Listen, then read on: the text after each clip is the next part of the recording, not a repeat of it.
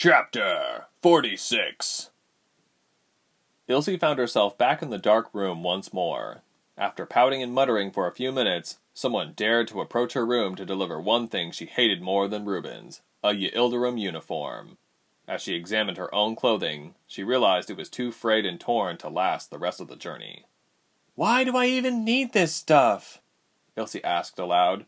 She was growing more confused about her predicament by the minute and didn't trust anything gifted to her by the general. She hastily put on a pair of trousers that bore no emblem, at least in the dark, a cotton work blouse, and a button-up vest, just in case the guards decided to barge in unaware before she was properly clothed. She braided her unruly hair into a small plait that ended just past her shoulders. In due time, the guards came once more and she was gruffly directed back on deck. One of them tried to grab her arms, but she easily struggled out of his grip and even struck a blow. He looked at her in anger, amazement, and then caution. He silently followed behind her as she led the way in a huff. She was not in the mood to allow them to drag her everywhere she needed to go. When Ilse was on deck and in the fresh air, the two soldiers darted into their places in front of her, and she was surrounded. They suddenly stopped in front of the shipmates, and they all gradually stopped their work as they looked to the soldiers. One soldier shoved Ilse so she was in front again with the stiff man who gave her the uniform she now wore. "Shipmates!" he bellowed. The workers completely stopped to give him their attention. "This lass is your new shipmate. Show her what to do. No funny business. Get back to work." The guards left and Ilse stood looking around, unsure of what she heard. "I'm doing what?" she said icily. The stern man glared at her. "I have strict orders to have you work or talk. I personally think you do enough talking, but obviously not enough for the captain," he said cynically, and continued off. The men snickered, but kept to their work.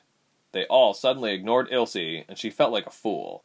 She decided to walk around, so full of anger and frustration she could feel her insides threatening to explode. She ventured to take a few steps towards the sailors as though entering a battle arena, just waiting for her first opponent. The men went about their business, and even bumped into her on purpose and laughed under their breath. Ilse blushed a bit. She then saw a fairly tanned young man, whistling while he was scrubbing the ground. He seemed roughly about her age, so Ilse decided to kneel next to him, and she grabbed a large brush and began to scrub. "You'll have to scrub harder than that to get this gunk off," he said in a low, amused voice, not looking at her. Ilse looked at him sternly, and without a word, scrubbed even harder. He chuckled slightly. Ilse faced him again, narrowing her eyes at him, refusing to speak but still let a scowl escape her lips. "Welcome aboard," he said, looking at the ground as though he was talking to the wood planks. She still didn't answer him. "All Wren, always the gentleman," a giant man said, patting the young man's back, nearly sending his face into the planks. "Maybe we'll get a little more help round here. She needs to put her wild energy to use," another called out, taking out the toothpick in his mouth. He wiped his brow with his sleeve. A large bell rang, and all the men left their duties and filed themselves down a flight of stairs. Ilse looked around and decided to follow them. She accidentally bumped into one, and she muttered a half-hearted apology before moving on. Ilse soon figured out that the men were off their duties for their evening meals. Ilse shifted uncomfortably along, ignoring catcalls and snide remarks. Under the main deck was a small area for the workers to eat. Lamps swung to the swaying of the ship and illuminated a few long benches quickly filling up with rowdy men.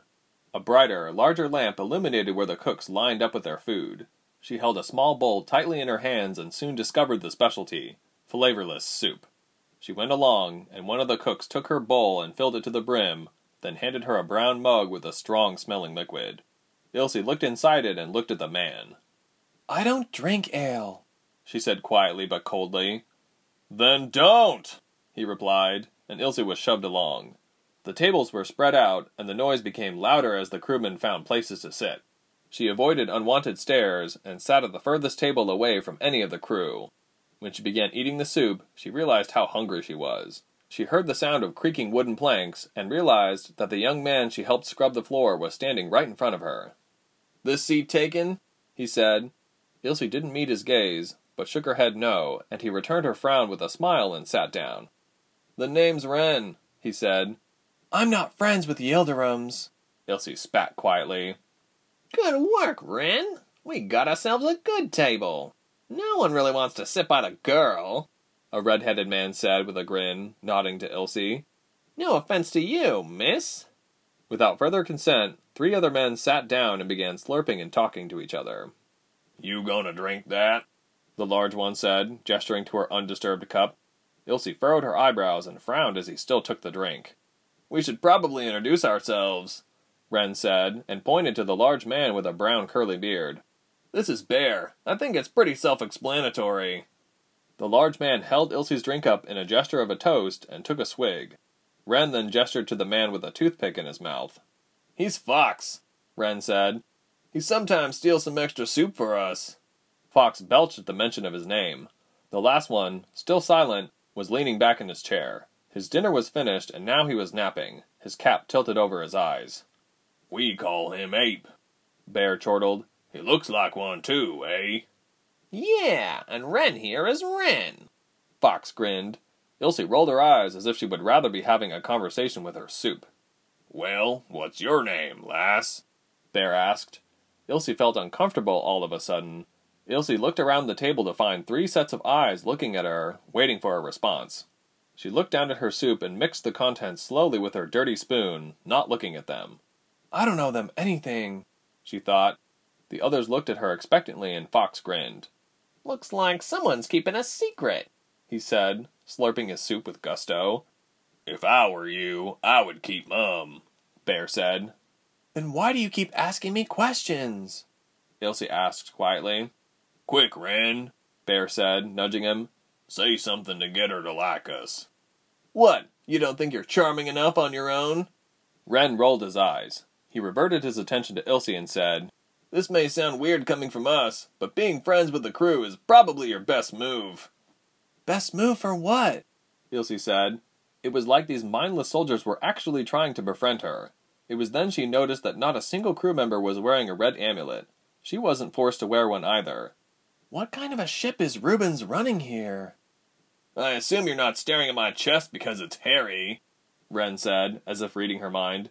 Ilse blushed in reply. There's no need for mind control on this ship. We're the defects. Wait, Ilse said, putting her spoon down. You're rebels? Don't allow yourself to think that we enjoy being Yildirims, Ren said. I didn't ask anyone to make me scrub those decks. Many grumbles from the other men followed in agreement.